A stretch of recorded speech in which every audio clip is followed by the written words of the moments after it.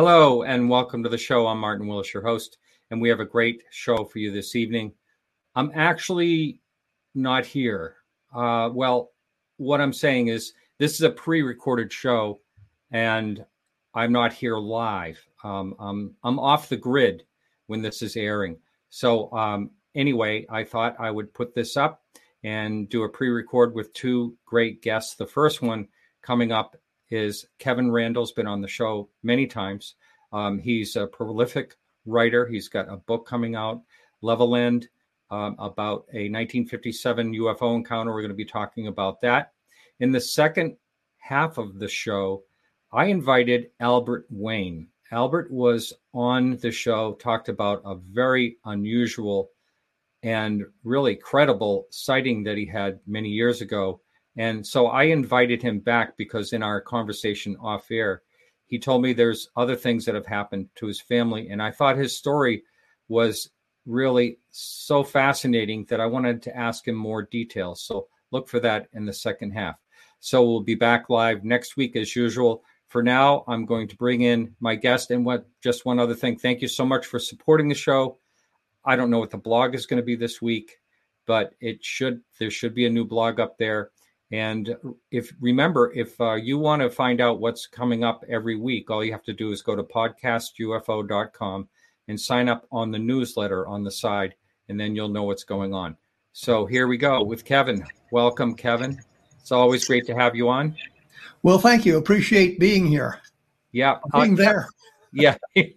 Here. We're not really here, but we're here. So, and I appreciate you accommodating this time that we can record. So, you have a great book, but before that, I always say when you come on the show that you are one of the real balanced people out there, and I defer to you when I'm in your work, when I'm looking up something. So many times you have helped me, and you don't even know it, and that's by writing a real balanced blog and about what is happening. I'm going to pull that up right now, your blog, a different perspective, and I just think you not only helping me, you're helping a lot of people just get a real clear perspective about what is happening or what happened, I should say, in a UFO encounter.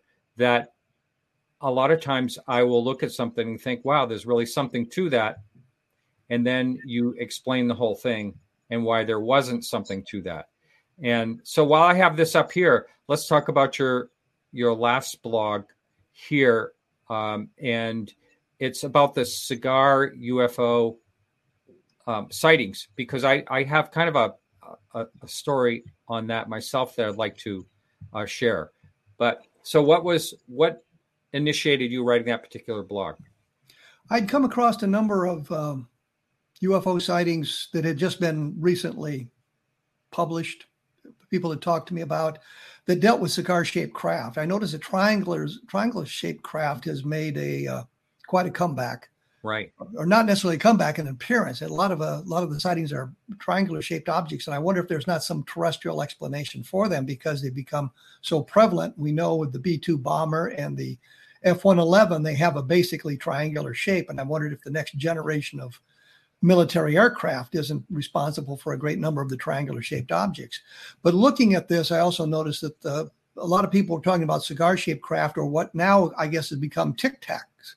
They're somewhat cigar shaped. So I'd found a number of instances of people reporting cigar shaped craft in the last few months. So I thought I would just provide a little bit of information about that and places where people could go to discover more information about that if that was something that interested them. Right. And also about the car stalling, because I think that's fascinating. We're going to get into that as well as when we talk about your book.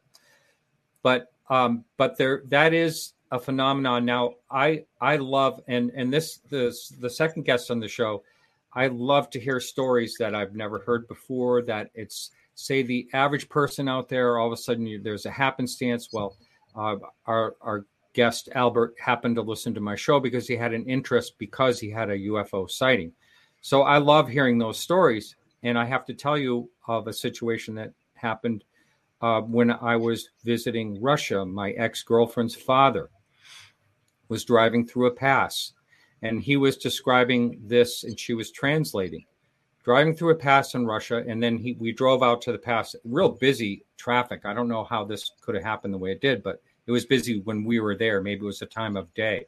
So he's driving through the pass, and all of a sudden his car stalls, and everyone else's car stalled around him. They all get out, and they're pulling up their hoods. They're off to the side of the road. They're pulling up their hoods, trying to check out what's going on. And just then, this huge cigar-shaped craft floated through the pass. He said he looked up, it had portholes and floated through, and then just really slow, no noise.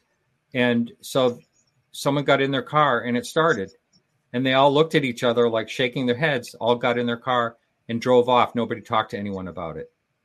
I mean, there's another stall case.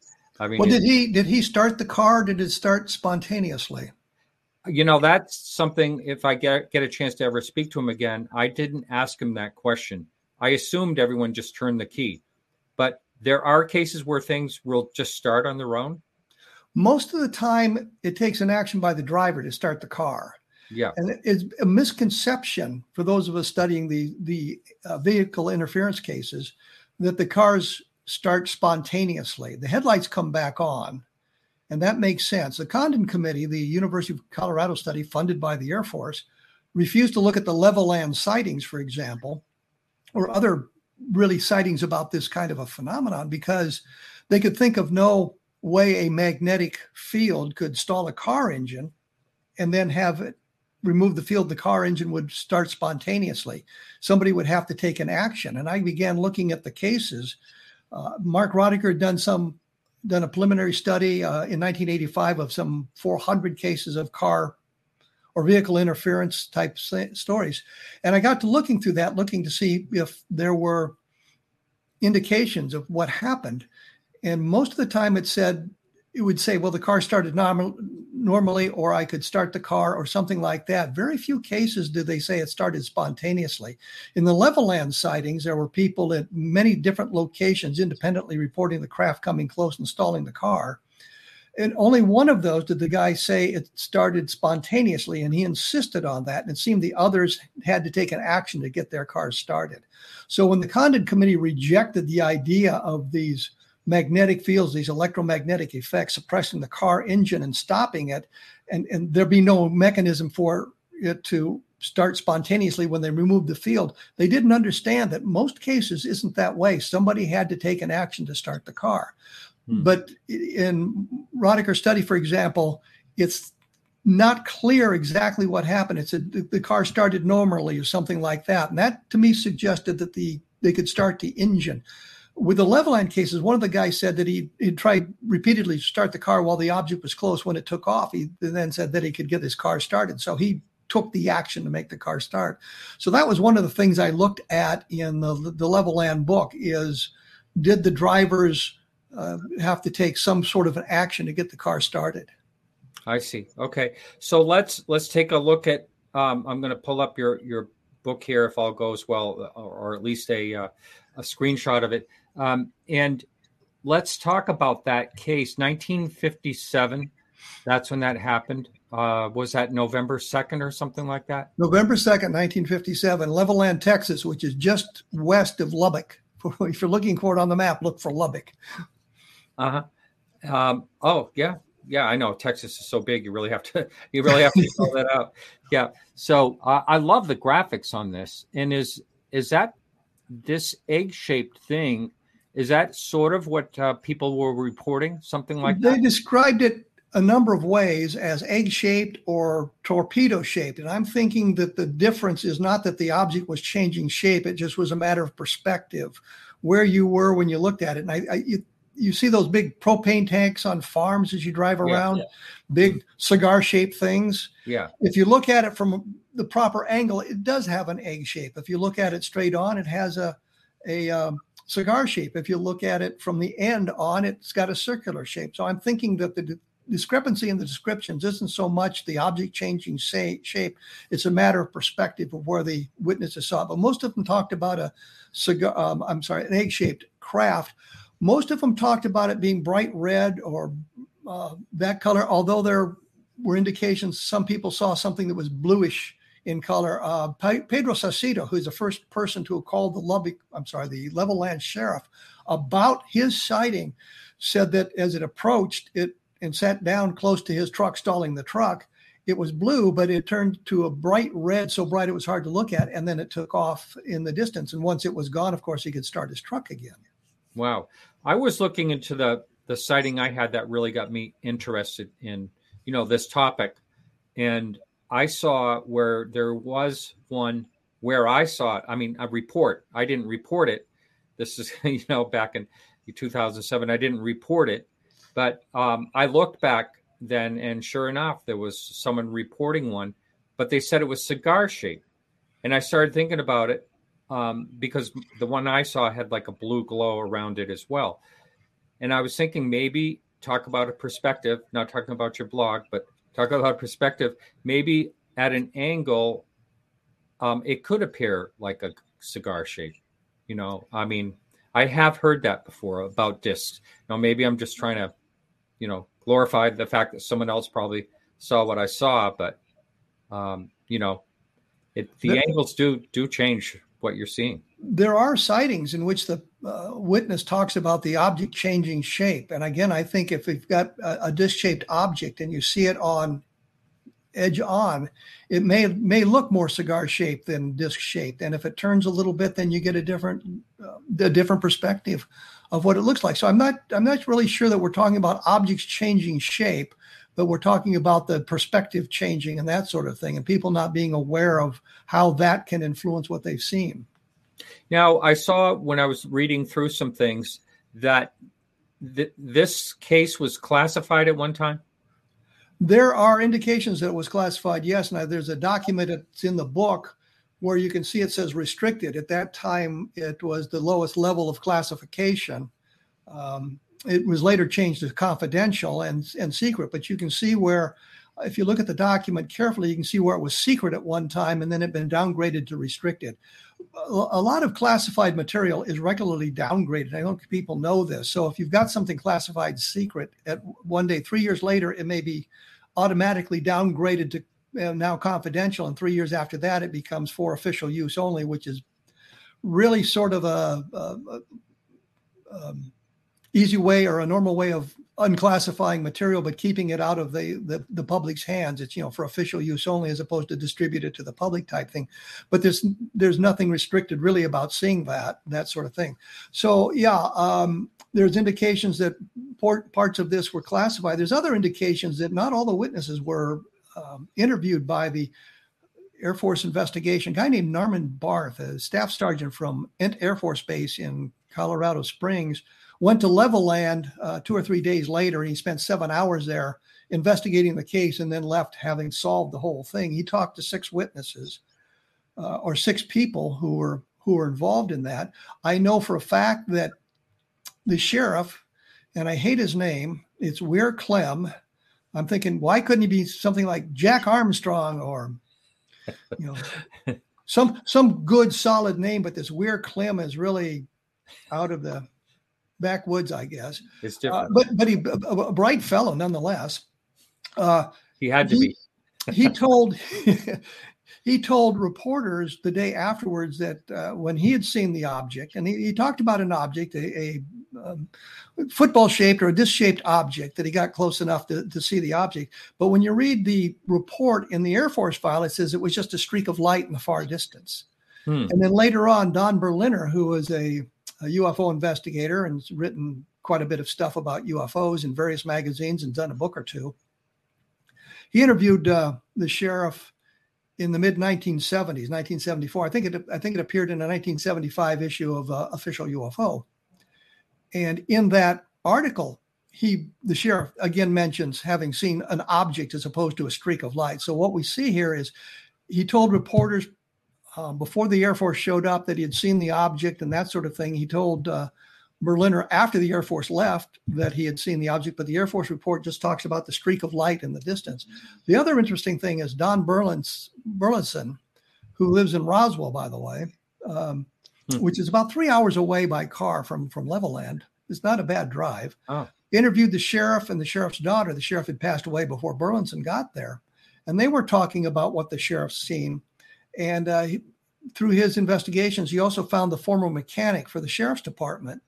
And the mechanic said the day after the sightings, the sheriff brought the car in to see if there was anything wrong with it. Now, the only reason I can think he would have done that was because his car was stalled as well. So he got close enough to see an object, and he got close enough for his car to be stalled. And then there's another exciting part of this. He was in a convoy with 3 other cars. It was the sheriff and one of his deputies. There was a car of state police. I think it's the Texas Department of Public Safety. And in the third car following him were a couple of officers from Reese Air Force Base, which is in Lubbock. So if the sheriff got close enough to see the object and his car stalled, then the state police got close enough, as did the Air Force. But there's no indications that Barth, in his investigation, talked to the Air Force officers. And I can find no documentation or records of the Air Force officers having been interrogated about their experiences chasing down this UFO. So that suggests more than just it being classified secret, but also part of a cover-up. Interesting. Now, when something is classified administration use only, or whatever you just said, is it subject to FOIA, Freedom of Information Act? You can request FOIA for anything. I mean, it doesn't have to be a classified document for you to use FOIA to request it. But the for official use only just implies you're not handing the things out. But if somebody asked for it, you'd say, yeah, here it is. It's really classified material requires safeguarding. It has to be in a safe. And if it's top secret, it has to be in a vault, not just a safe, but in a vault. And the safes have to have certain specifications. They have to be really, really heavy, like 600 pounds. So it's impossible to move them easily and that sort of thing. But when you get to FOIA, you can leave it on your desk, put it in your desk drawer. It's just really not a high level of classification. It just kind of restricts the circulation of the material as opposed to, circulating it throughout the United States Air Force type thing. But for official use only is just not that highly classified. It's really not a classification per se. I see. So let's go into the case from the very beginning. On November 2nd. Who was the first to report it and what happened? The problem we run into is the sightings began a little bit prior to the activities in Levelland. There was a couple up near Amarillo, which is also in the panhandle of Texas, by the way. And they had run into something sitting on the road in front of them in a fog, and it was a kind of a UFO type thing, and it stalled their car. When it left, they couldn't get their car started again and had to be towed into Amarillo and found out that the battery had fried. And in fact, prior to that, at 3:00 in the morning of November 2nd, near Canadian, Texas, there was a landing where the object stalled the car engines of 2 separate people on opposite sides of where the object landed and stalled the car. So you have those sorts of things going on, but they didn't draw a lot of attention. The couple in Amarillo went to the police to report on it, and the police didn't even bother writing down their names. They just didn't think that much about it. Although a police officer did go out to where their car had stalled and couldn't find any evidence. So now we move down into the Levelland area. There were some farmers near Pettit, Texas, which is a very small town. This doesn't appear on all the maps, using their combines in their farming, and the engines of those stalled. This was reported to the sheriff sometime later, but it happened prior to that. The first case that gets widespread circulation and attention was Pedro Saucedo, who was he's labeled as a farmhand, a barber, that kind of thing. He's a veteran of the Korean War, so I give him some props for that. He and his friend were driving on the highway toward Levelland when the thing landed near them, and his truck's engine stalled. In fact, the front cover that you showed, that's Pedro Saucedo and his partner seeing the UFO. Well, when the thing landed, Saucedo was installed his car. Saucedo dived out of the truck and rolled underneath it for protection, and his passenger sat there sort of paralyzed, unable to move, watching this brightly glowing blue object as it landed near them. The car engine stalled, the headlights failed, the radio was filled with static. Once the object turned a bright red and took off, Saucedo got back in the truck, and I believe he started the engine then.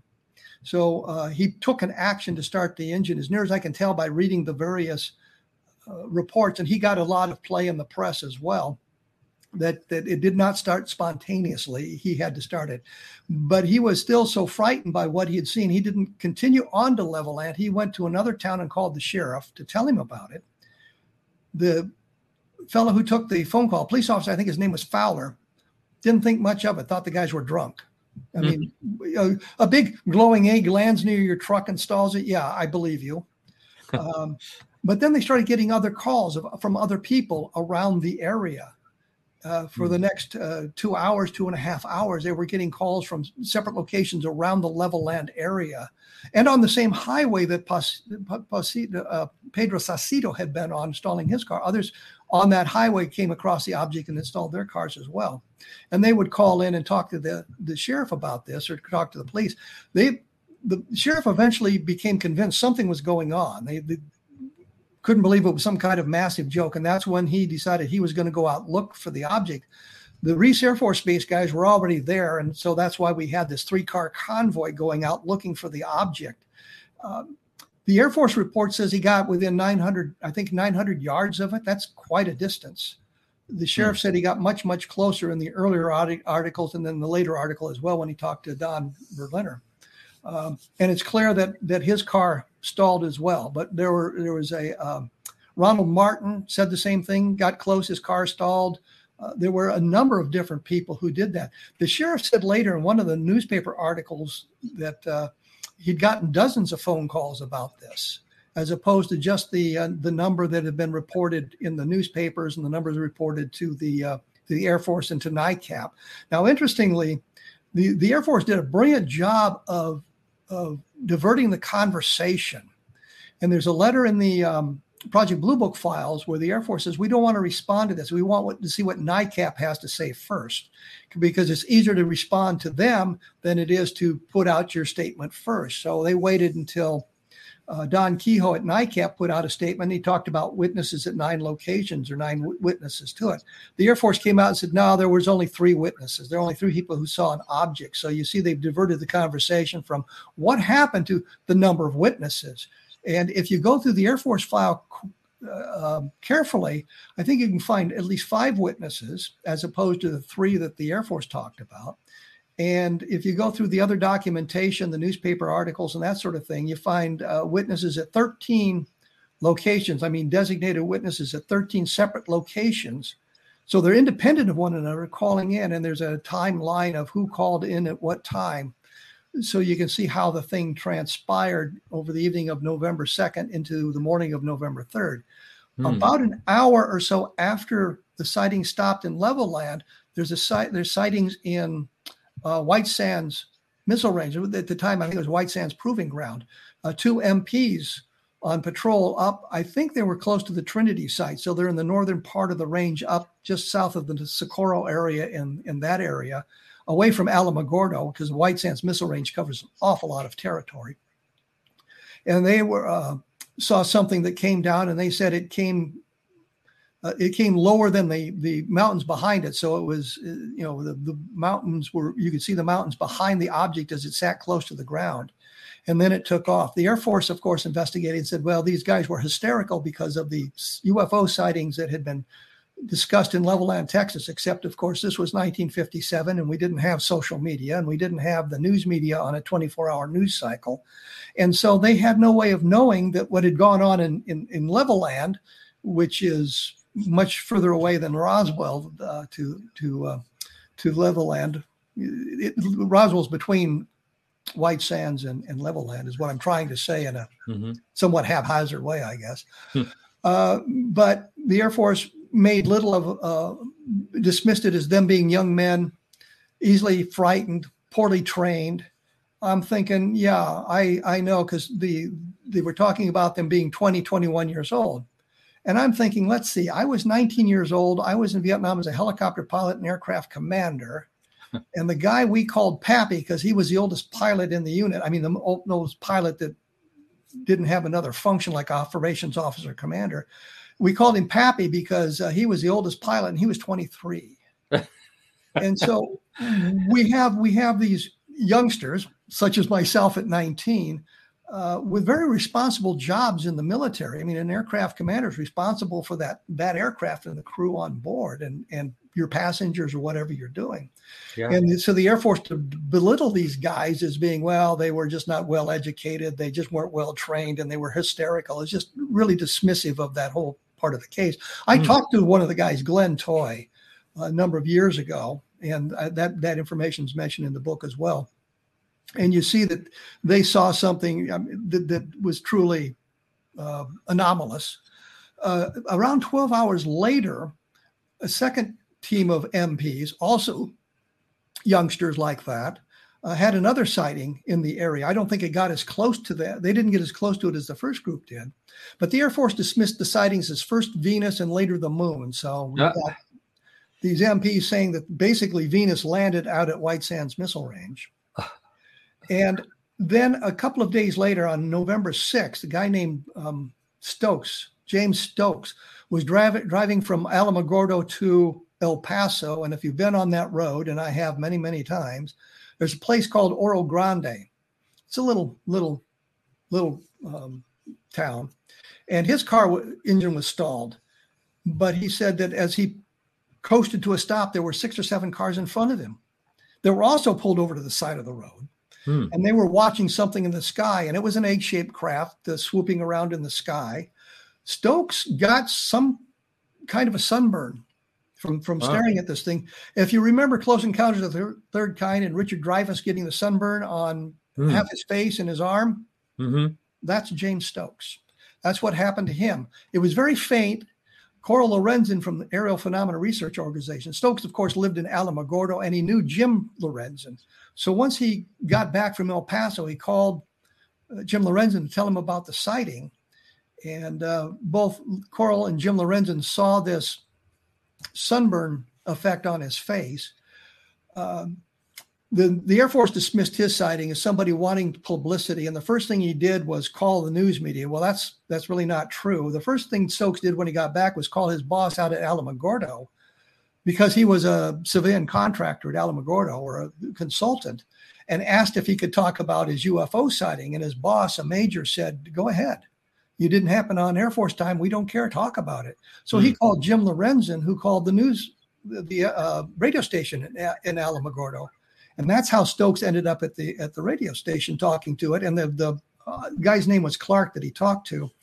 Also saw the sunburn effect. By the time the Air Force got there, involved in the investigation, of course, the sunburn had faded, so there was no big deal about that. But it's this whole group of sightings that took place in a very small, confined area of West Texas and New Mexico, southern New Mexico, on the 2nd and 3rd of November. Stokes was on the 6th. And then we go back and you look, and there's other sightings around the country that came about later on after the 2nd, after the news media got involved in it. One of the witnesses to the Levelland end of the sightings actually heard about it, and his parents suggested he call, because he'd had his car stalled. The parents insisted that he called the sheriff and let them know that he had been involved in this as well. So that one was kind of you could say was generated by the news media reports, but that was late the next afternoon. It wasn't that same day. So it's a wide group of sightings, and it's important because you have the UFO interacting with the environment, meaning stalling the car engines. Yeah. And if the investigation had been conducted properly at that time, we might have learned some interesting stuff. On November 3rd, the next afternoon, the sheriff and the provost marshal from Reese Air Force Base went out looking for landing traces. And the newspaper said, well, they didn't find anything. But according to the widow and the daughter, they did find a landing trace. It was, I think, if I remember correctly, it was north of town on a ranch out there. And Burlinson talked to the daughter of the rancher.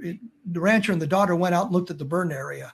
So they saw it and the sheriff saw it. So there was a burned area. So now we have it interacting with the environment by stalling the car engines. We have landing traces, and we have independent witnesses reporting the same sort of phenomenon over and over again in a very limited space of time in a very limited area of level land Texas. Now, had we not spent 7 hours investigating the case, but done it properly, think of the things we might have learned. The Air Force finally concluded it was ball lightning that caused the level land sightings. I know of no case in which ball lightning has ever stalled a car engine.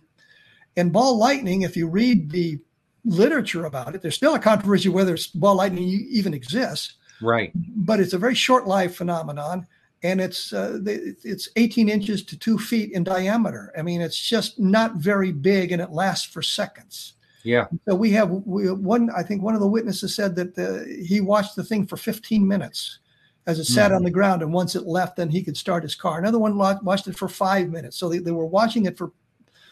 Everybody was reporting seeing the thing for over a minute, except for the sheriff. And the Air Force report says, well, it just for 2 seconds, and it was in the distance until you talk to him without the influence of the Air Force, and you find out that they got much closer and the sighting lasted much longer. Interesting. Now, the same thing that could cause a sunburn, I think of the first thing I think of is like radiation, like, the speculation with the Cash Landrum. Thank you. Cash Landrum case, possibly radiation. But would that also, what makes a car stall? Can we make car stalls we probably have some type of weaponry that we've developed to do something like that, right? Well, during the Second World War, Japanese tried to invent something, electromagnetic gun that would stall aircraft engines. So if you could put that in your fighter planes and you could stall the engine of your enemy's fighters, you've got a great advantage over them. Oh, I guess. Yeah. But they could only get it to work within about 5 feet so it didn't work. And there was, it generated a field that could kill as well. I think we know the microwave antennas. I know we had a couple of helicopters with microwave antennas, and we were, do not approach this antenna when the aircraft is operating, because you could be burned by the microwave energy. And of course, we all have microwave ovens now, so we understand that. Yeah. There is weaponry, at least an attempt to develop weaponry from this sort of thing. We do know it works. We do know it can suppress engines. The problem with the Condon Committee, they could think of nothing that would cause the engine to spontaneously restart once you remove the electromagnetic field and allowed the electrons to flow. The headlights would come on because that's a different thing, but you have to do something to start the engine once you've killed it using the electromagnetic effect. There are reports of people saying their car started spontaneously, and they make a big deal of it. And I said, as I pointed out, one of the guys in the Levelland case just insisted that his car started spontaneously. He took no action to start it. Everybody else seemed to have had to do something to get the car to start. So that was one of the reasons the Condon Committee rejected the idea of this, because they got hung up on this idea that all the cars would restart spontaneously, and they could think of no mechanism where that would happen, no physical mechanism that would allow that.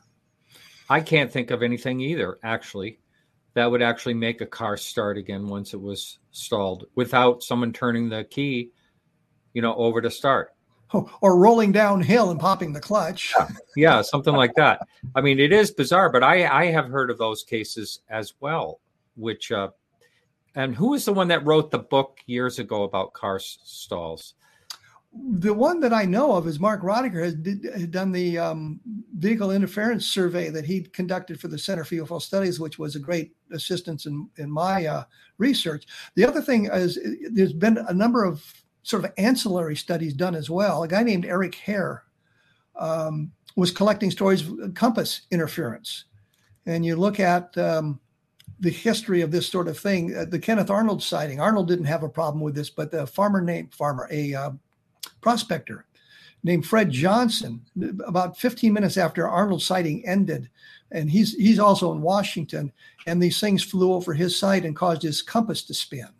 So that sort of suggests the magnetic effect. There's been a number of cases like that, and I think Eric and I'm not sure it may have been Frank Ridge that was involved in that, but they collected 140, 150 cases of interference with compasses. And I outline a couple of those in the book as well, because we're looking for other aspects of this electromagnetic effect.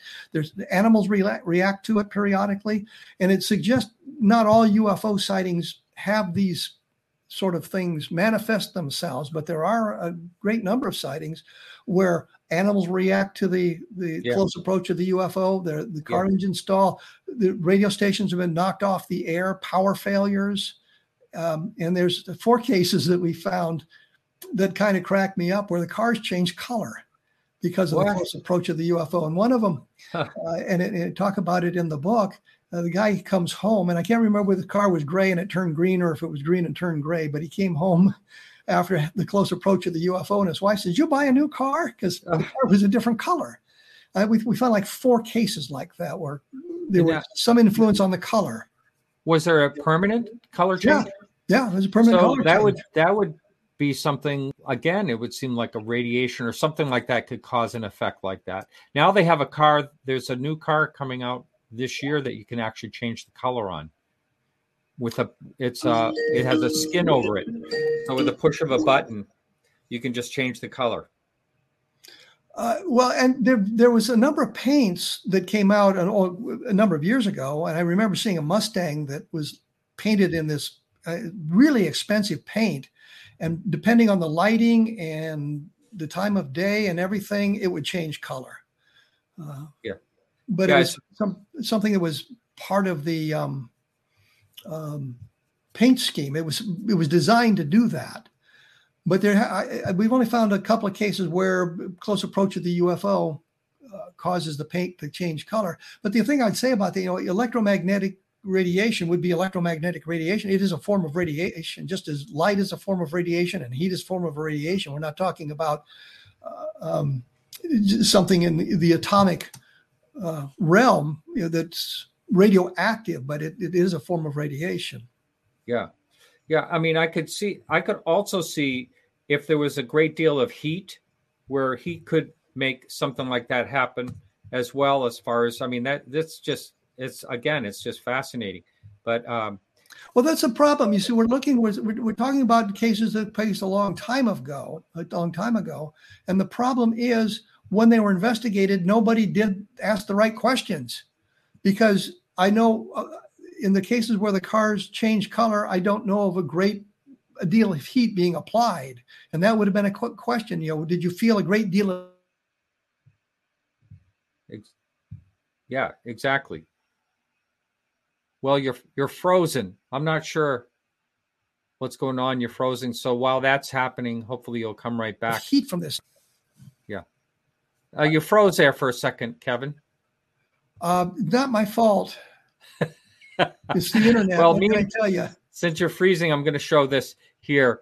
I just think it's really cool. This is the car that changes color. It's BMW. So they have this new technology. It's some type of skin or something like that. And so I don't know. I like cars, so I like German cars. So I'm just showing this because I think it's another really very interesting thing. And I'm sure people are going to pay a fortune for it. I don't know exactly why, but anyway. Well, if you have enough money, it probably doesn't matter. That's right. Yeah. For the rest of us, it's, wow, I can't afford that. Yeah. Right. But so getting back to what causes a car to stall, electromagnetic. Now, are there reasons why? I mean, I know that if we ever had like an electromagnetic pulse, a real severe one, like from a nuclear warhead going off in our upper atmosphere or something like that, it would just totally knock out anything through a pulse like that. So would a minor pulse temporarily, what knocks out a car temporarily and makes it usable after? That's kind of what I'm getting at. Do you know? I think the electromagnetic pulse you're talking about, and I use the term electromagnetic pulse so they can realize it's sort of the same thing we've been talking about here, is so overwhelming it fries the electronics in the cars.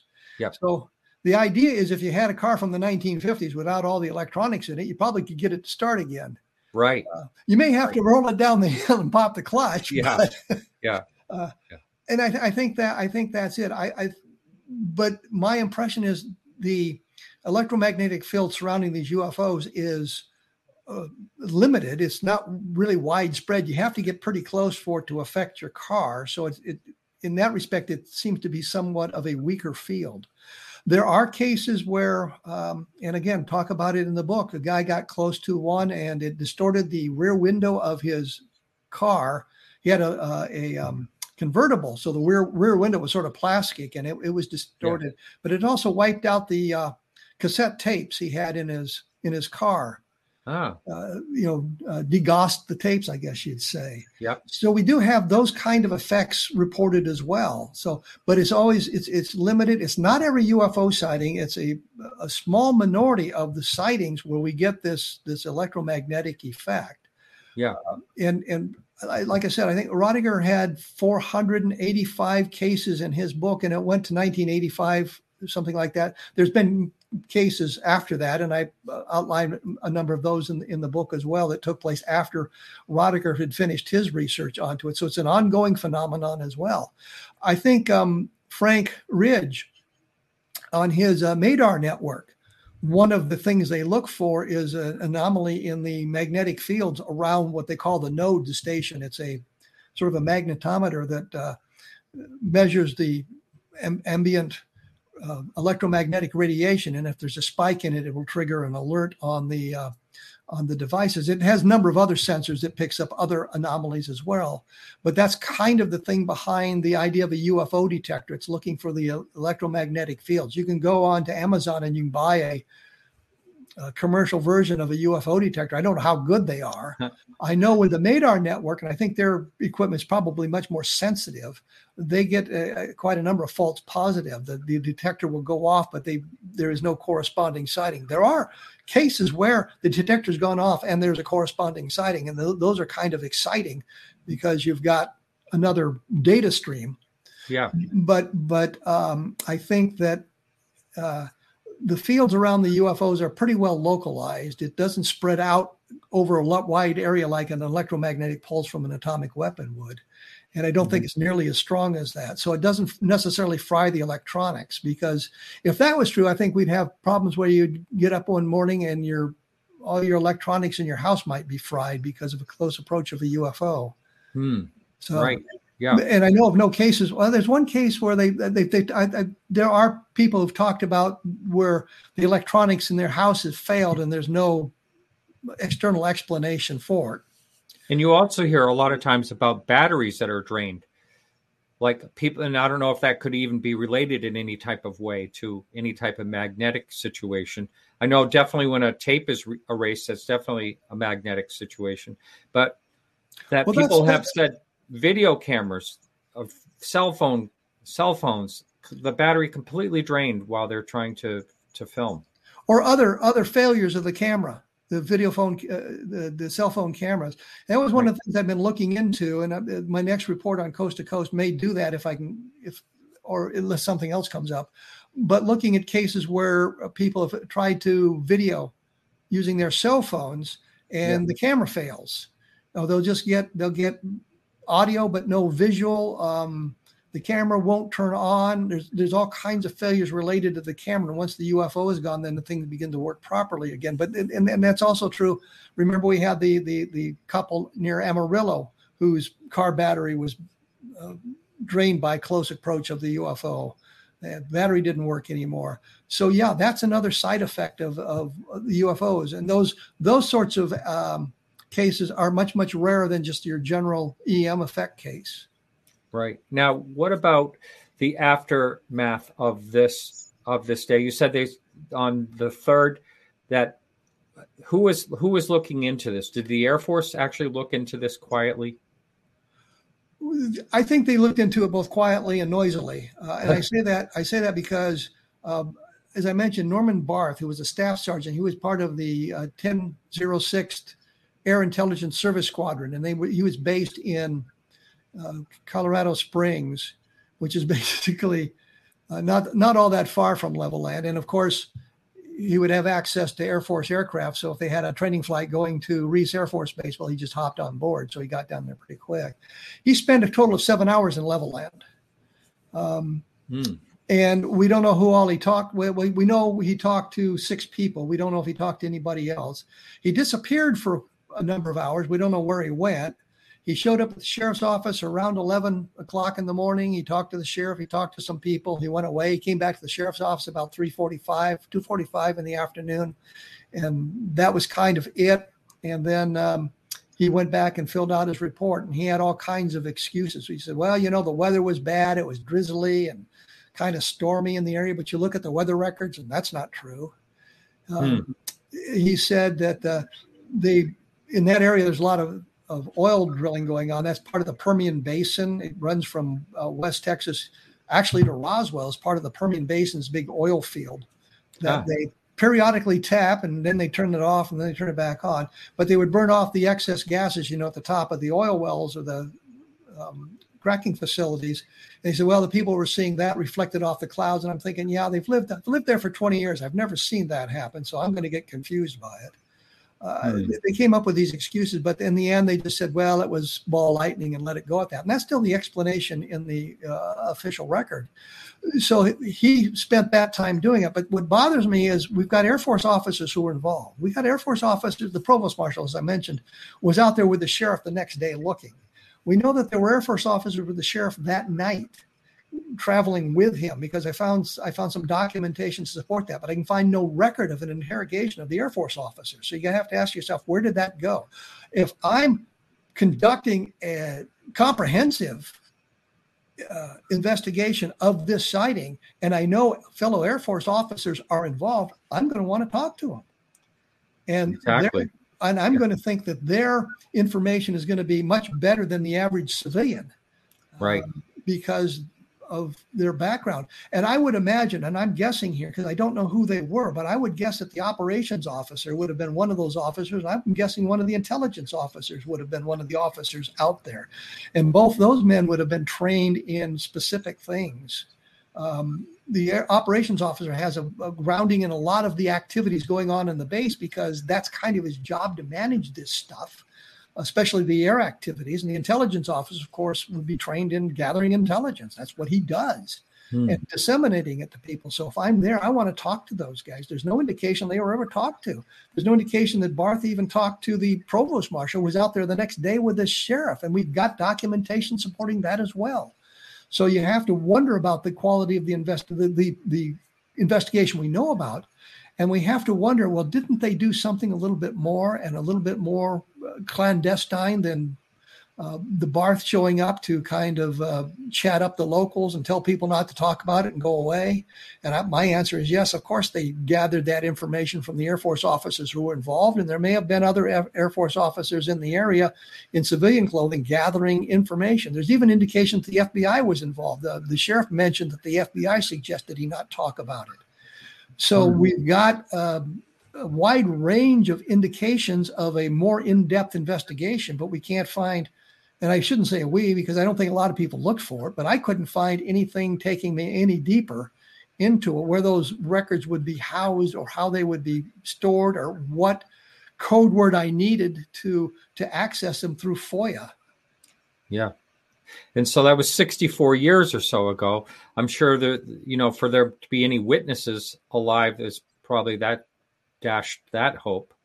Well, now, as I said, Don Burlinson was there a couple of decades ago, and the sheriff had passed away, but his wife was still alive. His daughter was still alive. Yeah. And we're at the same point with the Roswell case, which is coming up on 75 years ago. So you're looking at people who would have been, you might have had a 20-year-old private or buck sergeant there in Roswell in 1947. He'd be 95 now. Right. I think the oldest guy I talked to, military guy I talked to in the Roswell case, was 89 years old. He was sharp as a tack. And the only thing he really told me is, we were told not to talk about it and forget everything we'd seen.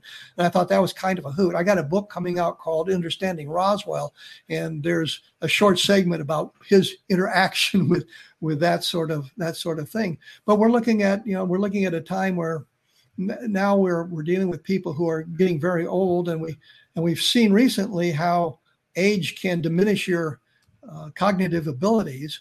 The oldest guy I talked to in the Roswell investigation was 96 years old when I talked to him.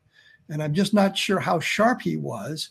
I tried to be very careful in my questioning, not lead him or suggest where I wanted to go, and kind of draw on what he was saying to me to find out what's going on in a preliminary investigation. And I think he died like 3 or 4 months after I talked to him. His goal was to reach 100, and he failed by 4 years. But wow. That was, we've talked to a number of people who are very old, and some of them were very sharp, and some of them were just not completely there. Now I'm going to ask you about, since you know so much about the witnesses, are you familiar with the Gerald Anderson interview? Which one? Oh, just any one of them. I saw one. There's one on the U.S. National Archives that was done in 1991. Stanton Friedman, I think, interviews him. Yeah, it shouldn't be in the National Archives. I've tried to have those tapes removed because they're under the auspices of the Air Force, having supplied them to the National Archives, and it gives it a level of credibility they don't deserve. And I say that about Gerald Anderson, who is a proven liar, claimed to be a Navy SEAL. And the Navy SEALs used to have a thing called their Hall of Shame, where they outed guys who claimed to be SEALs but who were not. And Anderson's name was on there. I showed the information to Stan, but he wasn't interested in that. So he's basically, if you ask me, you're just giving me this information and you're sure about all those facts, then he's not a credible. No, not at all. He submitted a diary that supposedly was written in 1947 about his experiences. And when the ink was tested, it was an ink that was not available until 1974. So then he came up with another story. Well, we copied the diaries. So we passed them around the family. So we copied them. We hand copied them later. I'm thinking, yeah, you never heard of a Xerox machine, pal? He said, there's things on my blog about Gerald Anderson. I did an article called, there he is. I did an article called Missing Time. And the reason I called it that was Anderson and I had a conversation. I was the first one to talk to Anderson, by the way. We talked for about 56 minutes. And I was not impressed with his credibility. We found a lot of problems with his testimony and how things changed and altered as he gathered more information. And so he came up with his phone bill, because I didn't have I had his phone number. I called him. I left a message. He called me back. And so I got a copy. The John Carpenter, trying to remember the exact sequence of the events here. I'm sorry. John Carpenter interviewed him as well. And to prove that I had lied about the length of the phone call, saying it was 54 minutes, Anderson presented a phone bill that said I'd spoken to him for 26 minutes. Well, I got a copy of the phone bill directly from Southwestern Bell, and it showed the 54-minute phone call. So we had this missing time. But it was obvious that Anderson had faked the phone bill. I had a copy of the original, and we had the one that he had given to Carpenter, which was clearly faked. So he'd faked the phone bill. He later admitted he faked the phone bill, by the way, to make me look bad. And I'm thinking, yeah, it made me look real bad, fella. Kind of outed you, though, didn't it? He came up with a number of documents that were clearly forged. He lied about his background. He originally said that the alien creatures he saw on the plains of San Augustine, separating this from Roswell, on the plains of San Augustine, were milky blue, bright milky blue eyes. And I thought, well, I never heard that before. And then, of course, it came out that he changed the story, that they were dark eyes, like you see in all the pictures of people who've been abducted. Yeah. And they said, well, the tape, you misheard the tape. He says murky blue on the tape, meaning dark blue, almost black. And I said, no, he says milky blue. And I found out where he got the milky blue. If you go to Whitley Strieber's book, I think it's Transformation, the hardback cover has an illustration of the gray alien with milky blue eyes. That's where he got it. Wow. So, Anderson's testimony is not credible whatsoever. He moved the site 3 or 4 times. Well, that's terrible. I mean, that someone is given up, I believe I forget how many views there are. Let me just take a look. It's a lot. 800, almost 1 million views. Oh, and those people are going to take that as serious. Well, we've got Philip Corso's book, and people I still ask me, well, what do you think about Philip Corso? And Yeah, I I say, hear not that often too. and not much. Yeah. And Unfortunately, and I think it's very important for the listener that takes this topic serious to hear things like this, because I didn't know. When I was first looking into it, I heard about Corso, and I know that woman that works, the Italian woman that works with him. I had her on the show. I had no idea that his story fell apart too. There's so many of them, and what is it that makes people do that? Do they see like someone getting attention, and makes you wonder. Well, there's people always want to find themselves in the spotlight, and they come up with ways of doing it. Or people just want to make themselves seem larger than life, I suppose. There was a survey done in the mid 1990s about it's not really an official census, but it was an official survey of things. And they learned that there were 13 million people who claimed to be Vietnam veterans. If you look at the documentation from the Department of Defense, there were like 2.5 million Vietnam veterans, people who actually served in country. Mm-hmm. Well, now we've got 10 million people lying about their service there. Wow. And it goes on and on. Some guys just tell these stories of horrific combat, and you listen to the story and say, "Yeah, I saw that in a movie once." Yeah. And David Rudiak and I got into a big fight over the people lying about being Vietnam veterans. We had a senator, Tom Harkin, and I really shouldn't say bad things about him because I was awarded a Bronze Star Medal for my service in Iraq, and it was presented to me by Tom Harkin. As one of his last official acts as a United States senator. But he had on his Senate biography, he'd been a Vietnam veteran, and he wasn't. He had to change it to Vietnam era veteran. So yeah, I could, yeah, that's something. Well, we're actually wrapping up on time here in just a couple of minutes. So the book is out on Amazon. The link will be down in the show notes. And is that also going to be available like on Kindle and eventually possibly audiobook? Yeah. Funny you should say that, because I just talked to the woman just this last week who's going to be doing the reading for the audiobook. So yes, there will be an audiobook. There's a hardback edition as well, which costs $27. And of course, I got one for free, so I was happy with that. But I mean, for those of you, it's really kind of a nice little book. The regular book, which I think you showed here, is a large format paperback. And the hardback is somewhat more compact, but it's a nice little hardback book. It's kind of neat to have that as well. Yeah.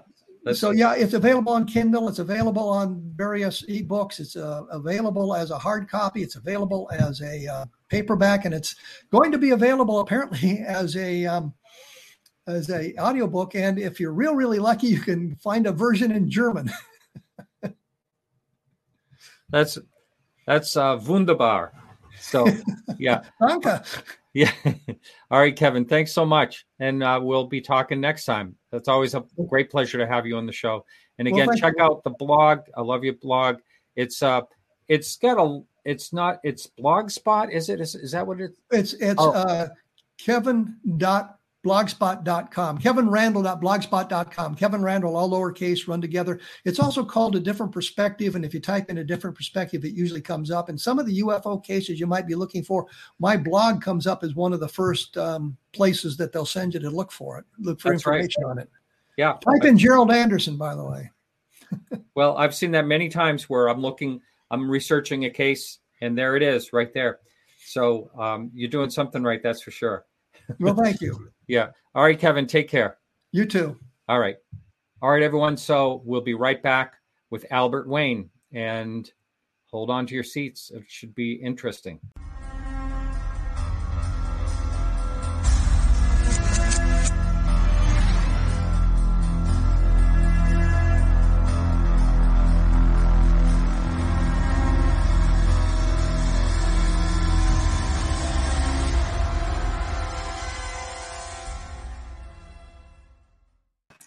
All right, welcome back. I'm excited to have this guest on, Albert Wain, who was on before, and just did a short video of him talking about his experience that was really bizarre. If you haven't seen it, it's really incredible.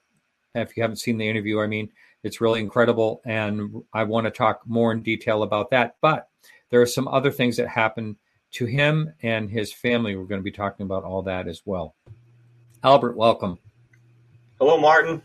Thank you for having me. Yeah, it's great to have you back. And I know you're a very humble and who I consider a credible person, but I want the people watching this video to take a look in the background because that's one of your paintings. I love your work. Thank you. I love your work. It's beautiful, absolutely beautiful. And that's crayfish, and they look like they're pretty active. And yeah, it's photorealistic. It's very, very nice work. I know, as a painter myself, how much time it must take you to paint a painting like that. It takes a fair while, a fair bit. Yeah. You peck away at these things. You don't just do them, Well, no, I just do mine. A lot of them I do. It's funny. Sometimes I like the paintings better that I can put out in 15 minutes than I do the ones I spend 4 days on. So there's a lot of truth in that. Sometimes the faster you can see, there's a lot of very quick, very, very fast brush work and palette knife work. That one didn't take me nearly as long as the other one that you were looking at. Yeah. That I sent to you. Well, they're excellent. So, all right, let's talk about you and you're basically where you grew up, what type of background you had, and all that. But you were 9 years old when you had a sighting. So I guess we should talk about that. Then we'll go into your sighting. I'm going to ask you, more details about it. But let's talk about what happened first when you were 9 years old. Okay, well, it was fairly typical for families back then to sit out on the front porch and be out in the evenings in the summer. We were on a second floor, and there were two balconies on the home, and we were up there. My mother, my father, and my uncle, and they were doing what everybody did back then, or almost everybody. They were smoking cigarettes and having coffee and beer, I believe, if I remember correctly. And there was a tree line across the street from our house, and off in the distance, it was my mother that first noticed there was a very large, what we thought was a star, but it dwarfed any stars that would have been out, and it was all by itself. The sun had just gone down, so it was still around dusk, and so it was way too bright to be a star. And she pointed it out, and it changed colors.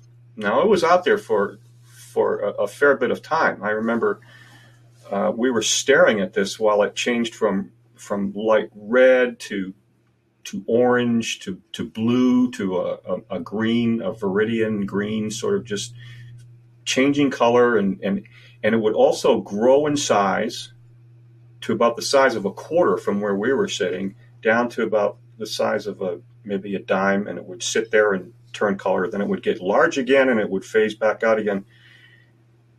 So I would say that we stared at that for 5 or 6 minutes. It was 10 minutes possibly, and it didn't move. It didn't go up or down, east or west. It just stayed right where it was. And after 10 minutes, let's say, I was 9, so I don't. Yeah. So after about 10 minutes, we noticed there were two, what we thought at the time, there were two lights, just bright white lights. We thought they were just aircraft, general, like a jetliner or something. And this was quite a ways out there, so it was plausible that they were just jetliners. And one was coming in from the east, and one from the west. And they were, the entire length of the sky apart, but they were as close to us as this object was.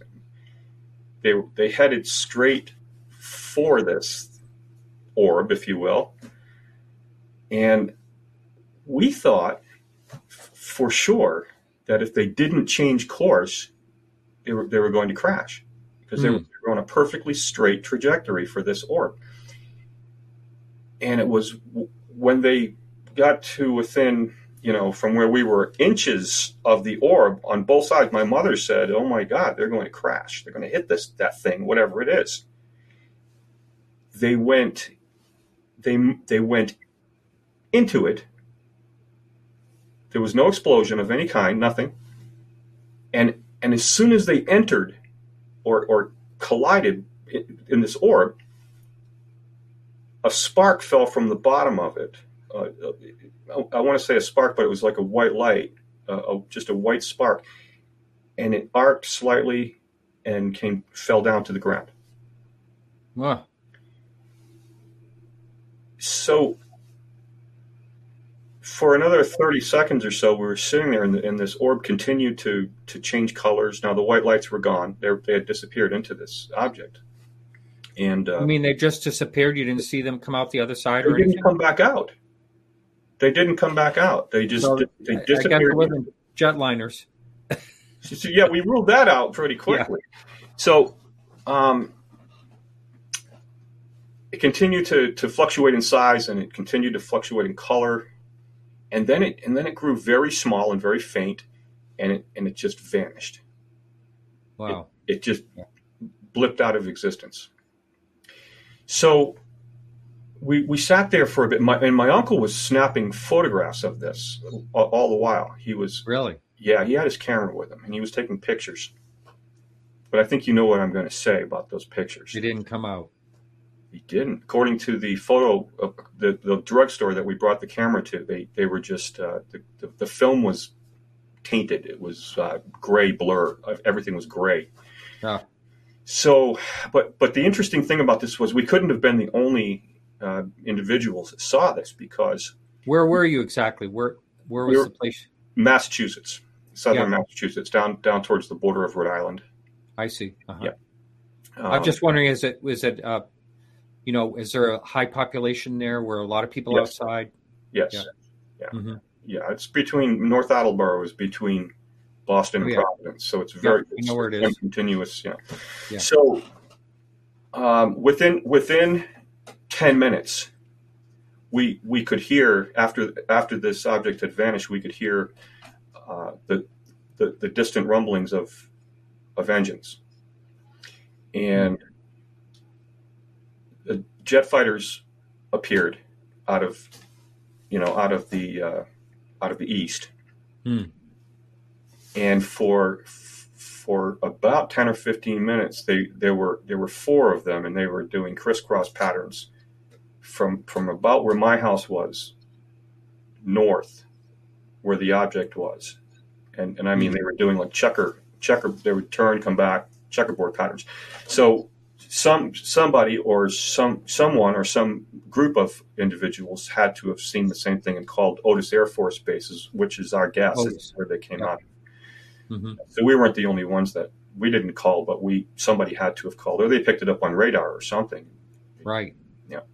So that was that. That's that story. That's the. Had you ever heard of did anyone else ever talk about it that you were aware of? No. I know you were young, but I mean, did the adults try to do anything about it? Call anyone or anything like that? No, I think they just lit another cigarette and broke open the beer. But that was kind of crazy, Yeah. So that was that. That's pretty much the whole thing. There was nothing else to it. Yeah. Well, that's interesting that this, whatever it was, fell to the ground. And was it kind of, I know it's hard to tell how far away something like this was and all that, really, really hard to tell, but I'm wondering how quickly whatever it was dropped to the ground. Quickly. And it didn't fall straight. It fell on a slight arc. Wow. Yeah. It almost as though if you took a flare and it was pure bright white, mm-hmm. and you could speed it up. That's what it looked like. Wow. It was certainly not debris. There was no other debris after these two lights merged into the orb.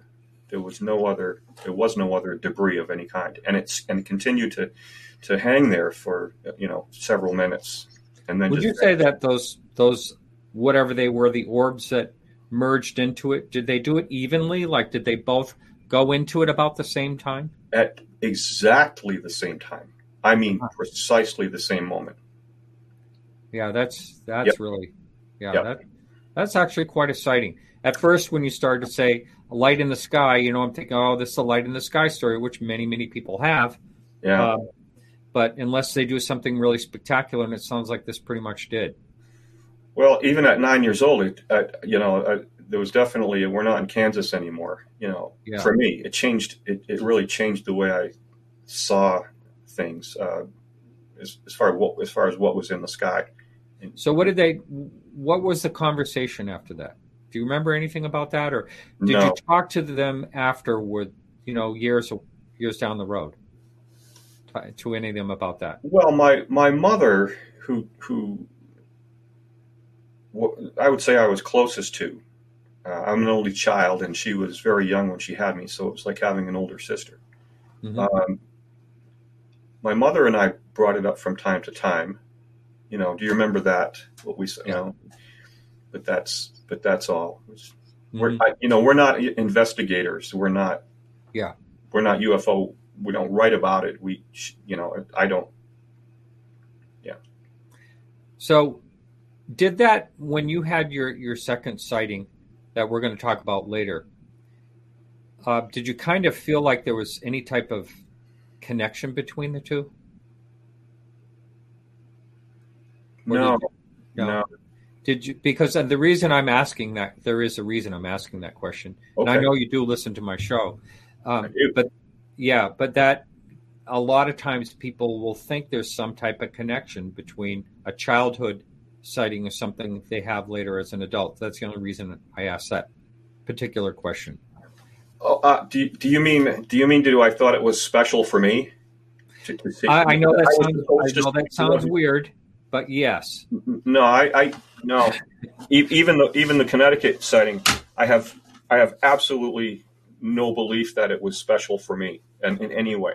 Yeah, I was one of a multitude, because I think that these things are seen by thousands and thousands of people who never even talk about it again. Right. It's not just it kind of occurrence. kind of sounds like most of the adults on the porch that night really didn't talk about it after. Now, being 9 years old, I remember what that's like. Or sort of around that age. I mean, you're inquisitive as heck at that point. Yes. And, you probably had a lot of questions. Did they say the word UFO? Or what did the adults try to explain it was? Do you remember any of that? No. At the time? Yeah. No. They were just as perplexed as I was. I remember that they were, my mother was pretty adamant that it was a UFO. Yeah. Years before that, in the 1950s, it would have been in the 50s. My grandmother had what I guess is termed, I've heard the term and description, a ghost rocket. Okay, fly past her while getting out of her car at a late evening shift that she was working. She said she turned and she looked up, and it was like a star was coming down at her, and it flew right by her and then vanished up into the other side of the driveway and then off into the sky. So my mother was, and these are working class factory, Massachusetts, salt of the earth. It is what it is, and it's nothing more. But when she said, this rocket flew past me, and it was in the 50s that happened. So that wasn't the sighting that we're going to talk about with your mother and your grandmother. No, that one for me personally is the most compelling and the most interesting sighting. Okay, well, let's finish this one. Sure. First. So, the ghost rockets were known in 1946, and if anyone wants to look at, they were mostly in Sweden. I believe that's where they were. Or was it Switzerland? I always get the two mixed up. Right. One of them made its way over to Plainville, Massachusetts, though. I want you to know that. Yeah, but just for the person that wants to do the research, the ghost rockets were known to have no wings. I don't believe they talked much about known propulsion, and I guess it was Finland is where they were going back in 1946. There's only one picture that someone actually took with one going over, and they've never been explained. I'm going to put the picture up here. They've never been explained, but they certainly did one thing very peculiar, and that is they were known to land in lakes. And there was some research on the lakes. On a particular lake, there's the only known image of one, I suppose. But they were known to land in lakes, and they never found one. When they go to the bottom of the lake, they never found one. And they have this, not just 1946 is when a lot of it happened, but there was a later one all the way back in the 1980s where a very similar thing, and it went into a lake again. So it's bizarre. But all that being said, I don't think, that sounds really interesting. And I'm sure you gave all the detail that you know about that. Yeah, that's now, yeah, go ahead. No, just that I was tying that into my mother being really adamant that what we were seeing was a UFO, because she had no context, nor did my father or uncle. We had no context to place that in, because as far as we were concerned, we were watching two aircraft crash. Yeah. And they just went into the orbit and then didn't come out the other side. And then that spark fell. So we had no context to wrap our heads around on that. Yeah. So just one more thing about that particular one. Would you say it was a perfectly straight trajectory, that those two orbs, and they were coming in at exactly the same time? And was it like steady, or were they all over the place? No, it was like watching a jetliner in the distance flying across the horizon line. It was just there was a slight arc, of course, because of the shape of the Earth, and they were like this. Oops. Boom. It wasn't straight like this. It was they arced up from the horizon, both sides. Yeah. And entered the orb. Wow. Okay. So let's hear about your grandmothers and mothers, to get your mother together with your grandmother. Yeah. So just to let you know, my mom passed away about 3 weeks ago. Oh, I'm so sorry to hear that. Thank you. I traveled back there to be with her to Massachusetts, and talked to her about it again. Wow. Yeah, I asked her. I said, "Mom, are these to your memory? Is this your recollection?" Excuse me, I have fur or something, some kind. And she said, "Yep, that's exactly. Yeah, that's what happened." But so I was around 15 years old or so, and let me see if I can. My mom worked. A little bit of background first. My mother worked at a state school. She worked the 11 p.m. to 7 a.m. shift. Mm-hmm. So this is the same house that we had the other sighting. She would go downstairs. My grandparents lived downstairs. Mm-hmm. She would go down through my grandmother's kitchen. This was my father's mother.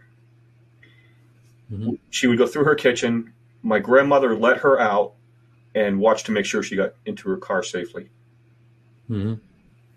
And she would close the door, lock it, and go to bed herself. This was their ritual every night. Mm-hmm. So this particular evening, she walked. They did that. My mother stepped outside onto the back deck, and something caught her attention. So she looked to the left, and two house lengths away, there was another 2-decker tenement, and my aunt lived in that house, mm-hmm. and a cousin. Okay, and my mother saw, sitting in the air behind the house, something that she said was the size of a small airliner, mm-hmm. Just sitting there. Hmm. By this time, my grandmother had closed the door. Okay, the door was still open, but she was stepping back to close the door after my mom got in the car. Mm-hmm. My mother turned back and looked in the kitchen and signaled to my grandmother to come out and take a look at this. And when she did, when my grandmother stepped to the door, she looked over my mother's shoulder and she threw the door shut and passed out on the kitchen floor. She passed out? Passed out, leaving my mother standing outside with the door closed and locked. Oh, my God.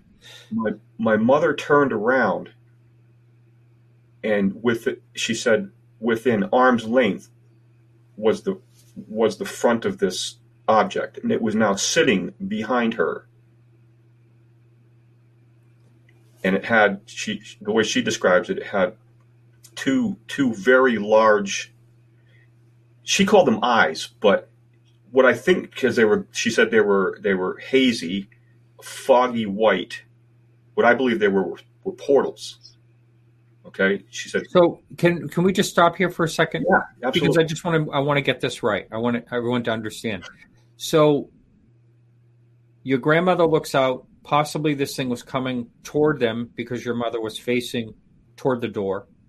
She's signaling her to come out, and all of a sudden this object is within arm's length and not moving, and not even moving. It was behind the other house. Now I'm going to guesstimate that it was 100 yards away, 75 yards, 100 yards. Mm-hmm. She saw it sitting behind the house. She turned and said, "Blanche, come here for a minute." And by the time my grandmother stepped around the door and got in front of my mother, it had already parked itself behind our house. It was sitting behind my mother, behind the deck of the house. So she didn't see it move there. It was just there. It was there 1 second, and then the next second it was sitting behind her. Hmm. So my grandmother passed out. Did you want to ask any other questions? Yeah, no. So your grandmother stepped around her, slammed the door, and passed out, leaving her outside with the door locked. My mother screamed. Yeah, a fair response. Mm-hmm. She screamed, and when she did, this object, and I don't think it's because she scared the object, but maybe it figured that, okay, so this object took off backwards, and when it did, it took half of our weeping willow tree with it. It broke off a huge, the secondary limb to our weeping willow tree. And I remember that because I woke up that morning to the sound of a chainsaw. And it was my uncle out in the backyard cutting up half of this weeping willow tree, which was laying on the ground. Wow. Crazy. And she said, my mother said she watched it. She heard a crash when it hit the tree. And then she watched it just disappear like a spark, a wisp into the sky and out into space, just like a white light. That's quite the story. And now, how about what was the aftermath? I mean, your grandmother ended up being okay, I'm sure. I mean, she was okay. Yeah, she was frightened. Did she wake up and then let her in and they talk about it? Yeah. My mother was banging on the door pretty hard after this thing had vanished. She was pounding on the door. My grandmother finally came to and let her in, and they talked about it. Yeah. Any other witnesses that you're aware of for that one? No. So did she said it looked like eyes, but it was probably portholes, pardon me. What else did she describe about the way it looked? Martin, I think she was too frightened to take any mental notes, honestly. It was literally behind her, an arm's length away, the front of it, She never talked about the shape of it in any type of way, No. Yeah. Wow. Yeah. That's a bizarre one. And for this thing to blink and be right there, and then, it's an interesting story. And did she talk about it a lot? I mean, did you know right away when you were 15? Oh, I knew the day. Oh, after. Yeah, because of the chainsaw. Yeah. Yeah. Wow. That's quite interesting for one family to have all these different things. I guess. Yeah. Yeah, I guess it is. Yeah. All right. Well, now I'd like to talk about the one we've already talked about Okay. and get into that in more detail. So I know a lot of people, I mean, there's like almost 9,000 views on this video on this channel here where you discuss this one particular case that happened. But let's go from the beginning. You're on your way. You leave Massachusetts. You're on your way driving to Long Island. I forget the club you were trying to get to. Studio 54. That's right, Studio 54. You're on your way there. And what time of year was this? It would have been late summer, fall possibly. I don't recall the exact. I should have taken better notes, but I didn't. Yeah. And, I thought about a couple of things. You're on the I-95 corridor. You're heading south toward Long Island. Mm-hmm. And then if you would, I'll just ask you the questions as we land on a couple of different parts of this. But if you would, just let's hear that story one more time again. Oh, okay. Yeah. Let's see. Okay, so we're a few miles out from the Mystic, Connecticut off-ramp. Yeah, hang on just 1 minute. I'm sorry. Sure. Yeah. Can you give you said you were about 17, if I remember right. So approximately what year was this? 17 and a half. Yeah. 1978, 79. Yeah. You're asking me to think quickly, and I'm not good at that. I have to sit down with a pencil. No, I do remember I had a 67 Thunderbird. Ooh, nice. Yep, with a Pioneer Super Tuner deck. So yeah, it was a great machine. Anyway, we're going. My girlfriend and I are heading down I-95, and it was. I'd say that the sun had set maybe 30 minutes prior to that. It was very windy. You could see the clouds briskly moving across the horizon. You could see the moonlight in the background. The clouds were really briskly rushing along. And as I said before, it off to our left, heading back towards Providence. It looked like any jetliner coming through the clouds. And it when it finally broke through the clouds, it seemed much larger than a jetliner, and I thought that it was too low to be flying, to be honest with you. I thought, if that plane is going to Green State Airport, it's way too low by this time to get there, because it looked like a jetliner that was almost ready to land. The sky lit up, the ground lit up for miles on both sides of the highway. It looked like early morning. It was so bright. Now, is this when this happened? Is that when you pulled over to the side? No, not yet. No, not yet. Oh, okay. Not by then. But everything started to brighten up, and I said to my girlfriend, I said, I think that's going to crash. It's just it's too low. And when I said that, there was a row of very old growth pine trees. I'm thinking they were pine anyway. Mm-hmm. The object just stopped over them. It froze right there. It was no longer flying towards us. And as we approached it, you could see the tops of the trees literally bending over in different directions. Like there was an enormous downdraft of some kind, or something forcing the tops of the trees down as it just sat there. There were no blinking lights. Mm-hmm. This was another thing I think I forgot to mention. There were no blinking lights on this. But it was bright. Something was very bright. It was very bright. Yeah. Mm-hmm. I remember looking off to the left and right, and I could see the fields on both sides all the way until they vanished into the horizon, on both sides of the highway. It was that bright. I'm not going to say it was daylight. It wasn't 12 noon, but it was bright enough to see all of the trees in the fields and some details in the distance. So at this point, we're still traveling towards it, because now I'm really curious what's going on here. And as other cars started to pull over, I decided that that's what we would do too. And we were probably a quarter of a mile now from it, maybe a little bit less. So is it forward of you? Yes, it was forward and it was on the opposite side of the northbound highway. So to the left. To the left, yeah. Mm-hmm. So we pulled over along with the other cars in front of us, and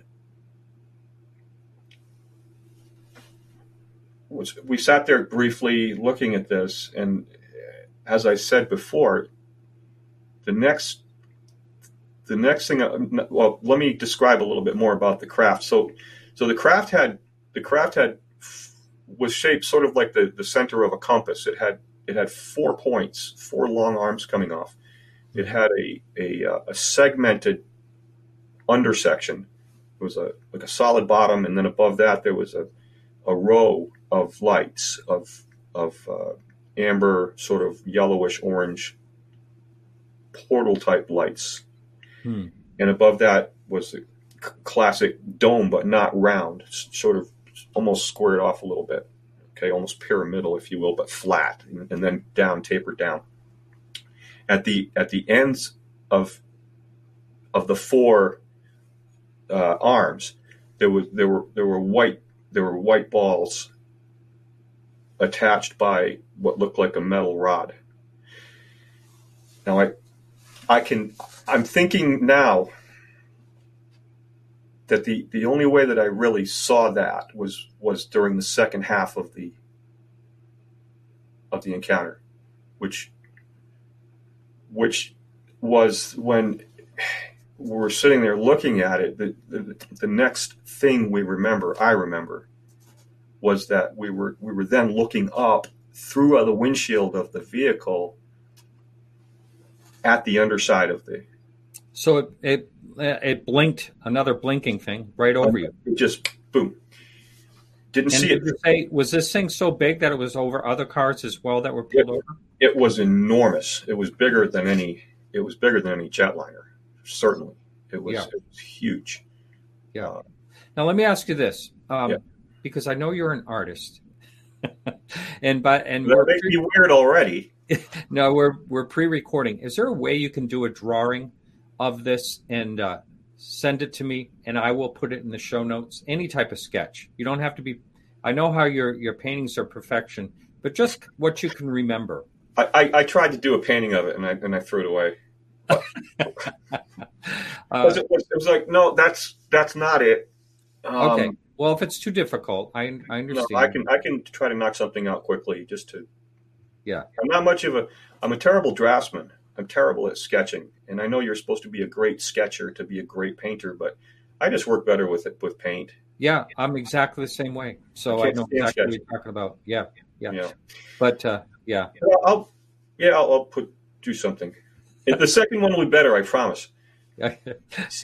So it was okay. So you want me to continue? Yeah. So this thing was directly overhead you. Well, it wasn't directly. It was out the window. It was a little bit, but it was certainly upon us, if you will. It was very close, off to the right. Now it was on the other side of the highway, and that's when we were able to see more detail. These lights being attached by like a rod.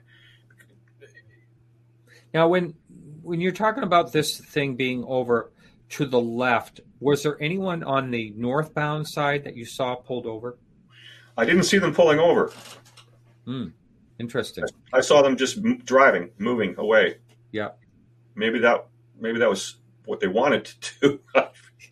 Yeah. Okay, so getting back to this thing is over. You're looking up through your windshield at it, mm-hmm. and that row of portals that we saw a few heads and shoulders that up in there, and if you will, I can't remember how many. There could have been a lot of them, but I only focused on a few in the middle towards the center. Now, did you see any like sign of movement of any kind, or just like silhouettes? Just silhouettes. Mm-hmm. Yeah, just silhouettes. And can you describe it at all? What you were, the shapes, was it like a human type shape? Yeah, just human, human basic face and shoulders. I would have said humanoid-ish. Mm-hmm. Not, there. I'm not going to associate that with was it diamond shaped and did they have big eyes? And all I can say is there was just a silhouette of individuals. I don't know any more than that, like any detail of what they looked like from that distance too. I guess you could maybe put a chimpanzee up in there and it would look like a person behind a fogged out sort of glass. Mm-hmm. Mm-hmm. If it has a head and shoulders, you're going to say, "Oh, that's a person. That's an individual." Yeah, yeah. So you're looking up at it. Do they appear to be like? I mean, I'm trying to picture the windows. Are they at an angle? Does it look like they're looking down at you? Or is it a down or is it over at? It's almost just a slightly above, and they were looking down because they were in the air, so they were looking down, but it wasn't at a super steep angle. The craft was quite low. I see. Mm-hmm. Yeah. And so what happens through this whole thing, and can you also have an idea of how long this whole thing has happened so far, time wise? Was this a minute, 2 minutes, 3 minutes? Up to this point? Yeah. 3 minutes is fair, I think. Mm-hmm. 3 or 4 minutes maybe. Yeah. Yeah. So at this time, I looked over. My girlfriend was just sort of staring straight ahead. We weren't talking. We're looking up at this, and that's when I heard in my head, "Don't be afraid. We're just here to observe you or look at you. We're just looking at you." I drove away that evening, and the next day and then the days after, I felt like it was a tour bus, if that makes any sense. Yeah. It felt like a tour. We were being observed by a tour bus. As opposed to being a scientific exploration of those curious little creatures running around on that blue marble. I don't feel like they were there to probe us in any way or get into any more detail other than, "Hey, these are cool. Look at those." Yeah. So and then the craft moved. It was back over the treetops again. Exactly where it was. Almost exactly where it was. Yeah. Didn't see it go there. Just was there, and then it was back over there again. And that's when it just started to sort of drift slowly to from my vantage point to the left across the treetops, and then started heading back in a backwards trajectory till it started getting smaller and smaller, and then at one point it just went whoosh, gone. It just accelerated out of view, and it was nighttime again. The daylight was night. It was nighttime, gone. Wow, that the daylight thing is really something else. It is, because I racked my brains trying to figure out where all of that light came from, because it wasn't blinding light. The balls of light on the ends of the craft were sort of soft. They were like soft white light bulbs, like spheres. Yeah. I still don't know. Well, the moon was out that night. In all fairness, the moon was out, and then. But it still got too bright, in my opinion. For the object to have thrown that much light in all those directions all at once, it just seems unattainable for us, anyway. Yeah. So now, let's see what happens after. So the object goes away. Yeah. This is my favorite part of the story. Yeah. I guess it was the galactic ice cream truck. So, so as you know, it got dark again, and everybody started picking up speed off of the breakdown lane. And I looked over at my girlfriend and I said, "It's going to be all right. We'll get an ice cream." Mm. So we headed another mile or two. I'm guessing could have been 3. I don't know. And the exit came up to get off at Mystic, and every car in front of me took the exit. Every single car. Said, okay, you know, I guess that could happen. And we get off the exit, and right across the street on the opposite side of the highway, if I remember properly, there was a Howard & Johnson's, and every single car went to Howard & Johnson's. And I think I mentioned before, one of the strangest aspects of this for me is still how everyone got out of their car at about the same, you know, we all pulled into parking lots and into parking spaces, and everyone got out, and we were all just kind of like slowly just kind of drifting across the parking lot. Nobody was really talking to anybody else, just amongst themselves. You hear murmuring going on. I don't think anybody really wanted to talk about it. You know, this was a long time ago. It wasn't something I never would have told this story a long time ago, ever. Yeah. The stigma has sort of been lifted. Yeah, definitely. Yeah. Quote unquote legitimate people have now said, not only have we seen them, but it's now acceptable for an ordinary mook to come out and say, well, here's what happened.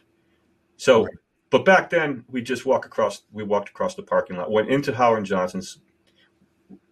We sat at the counter, my girl and I sat at the counter on the stools, and there was the other people, as far as I remember, took tables. There was a gentleman sitting next to me,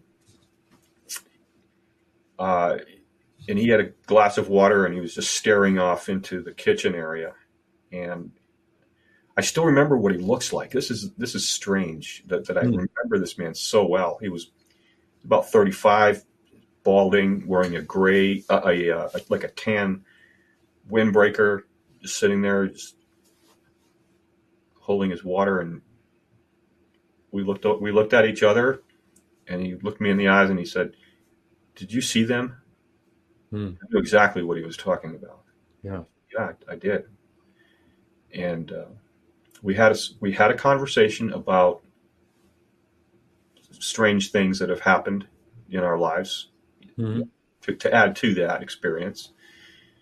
And that I'm afraid is the period on the end of the sentence, of the paragraph, because that's the story. That's all I have.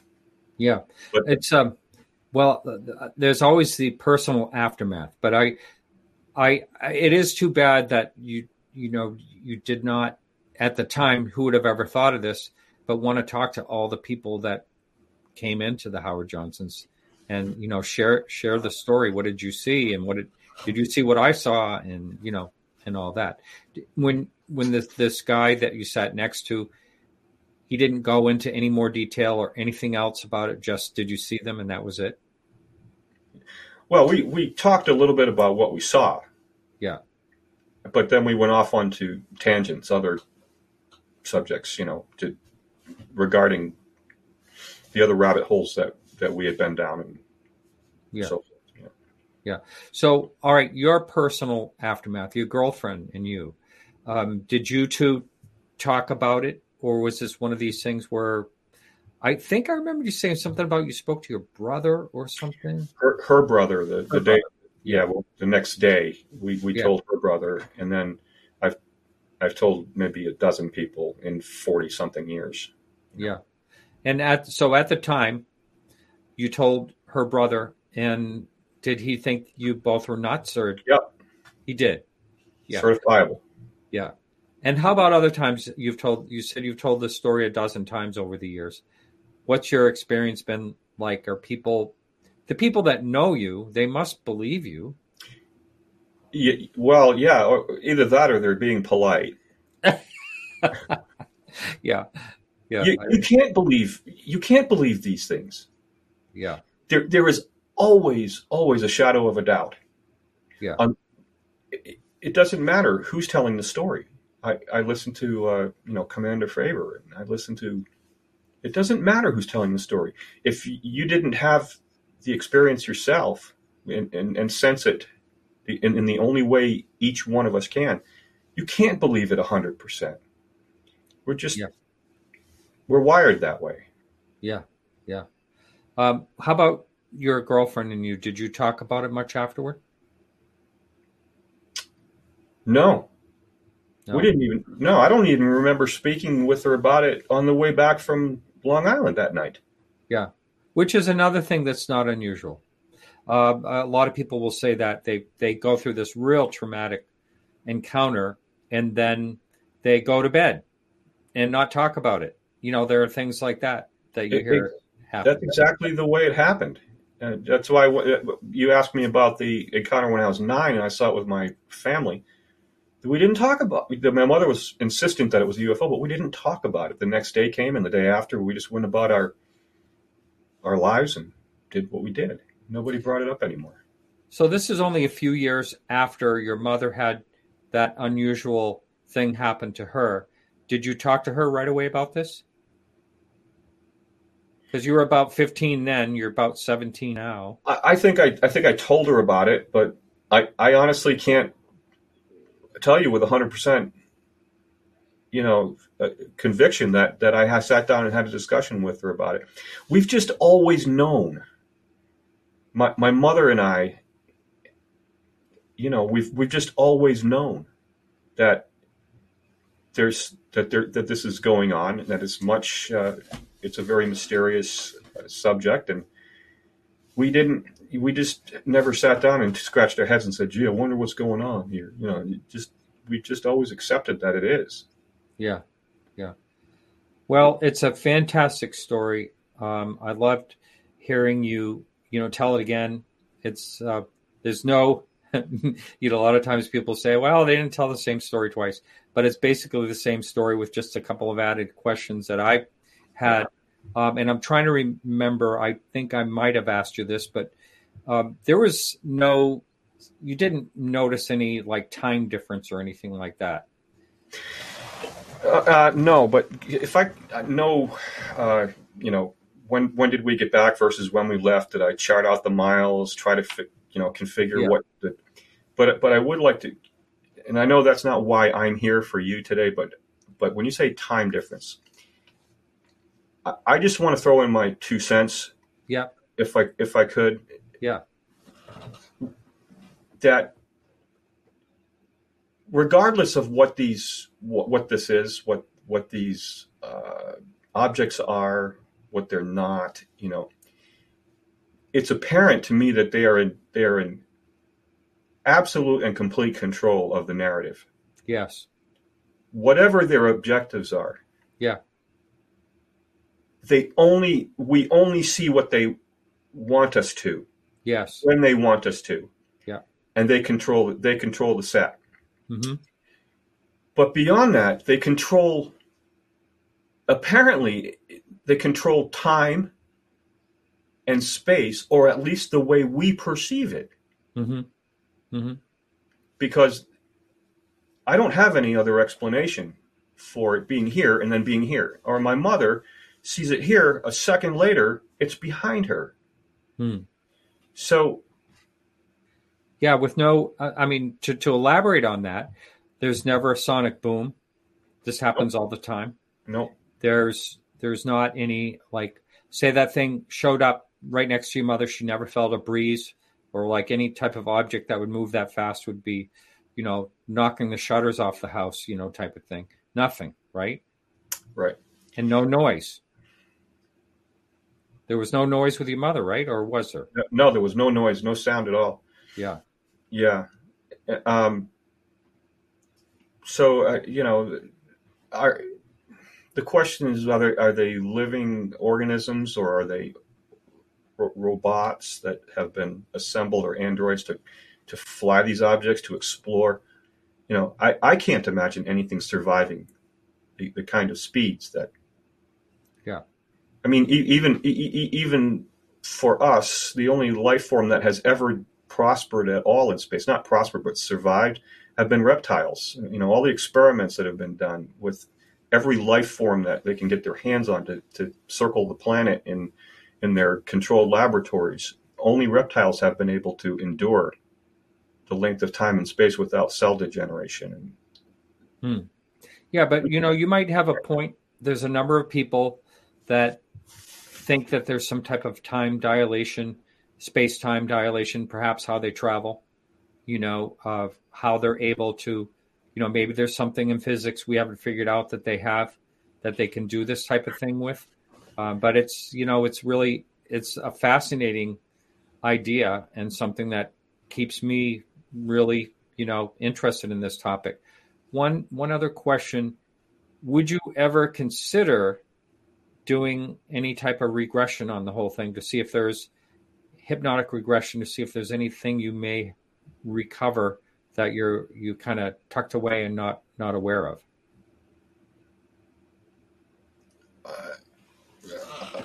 To be honest, I've never even thought about it. Yeah. I've never even thought about it. Yeah. Well, I'm not trusting of a lot of things, Martin. I understand. Well, there's a lot of leading going and a lot. I happen to know someone that is very, very cautious, and she's a 30-year professional in social work and stuff like that. So she really understands there's totally wrong ways that people have done things. Anyway, just a thought. It could be interesting. Yeah. There may be, and it's not any magic. That's the mystery. A lot of people think there's some type of magic.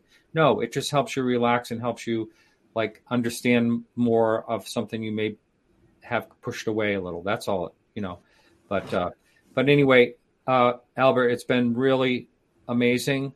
I think this was a really good idea to have you on, and I really appreciate I consider you a very credible witness, and I really and I love your artwork too. Thank you, Martin. Thank you very much for having me. I'm honored to be here. Thank you. Yeah. All right.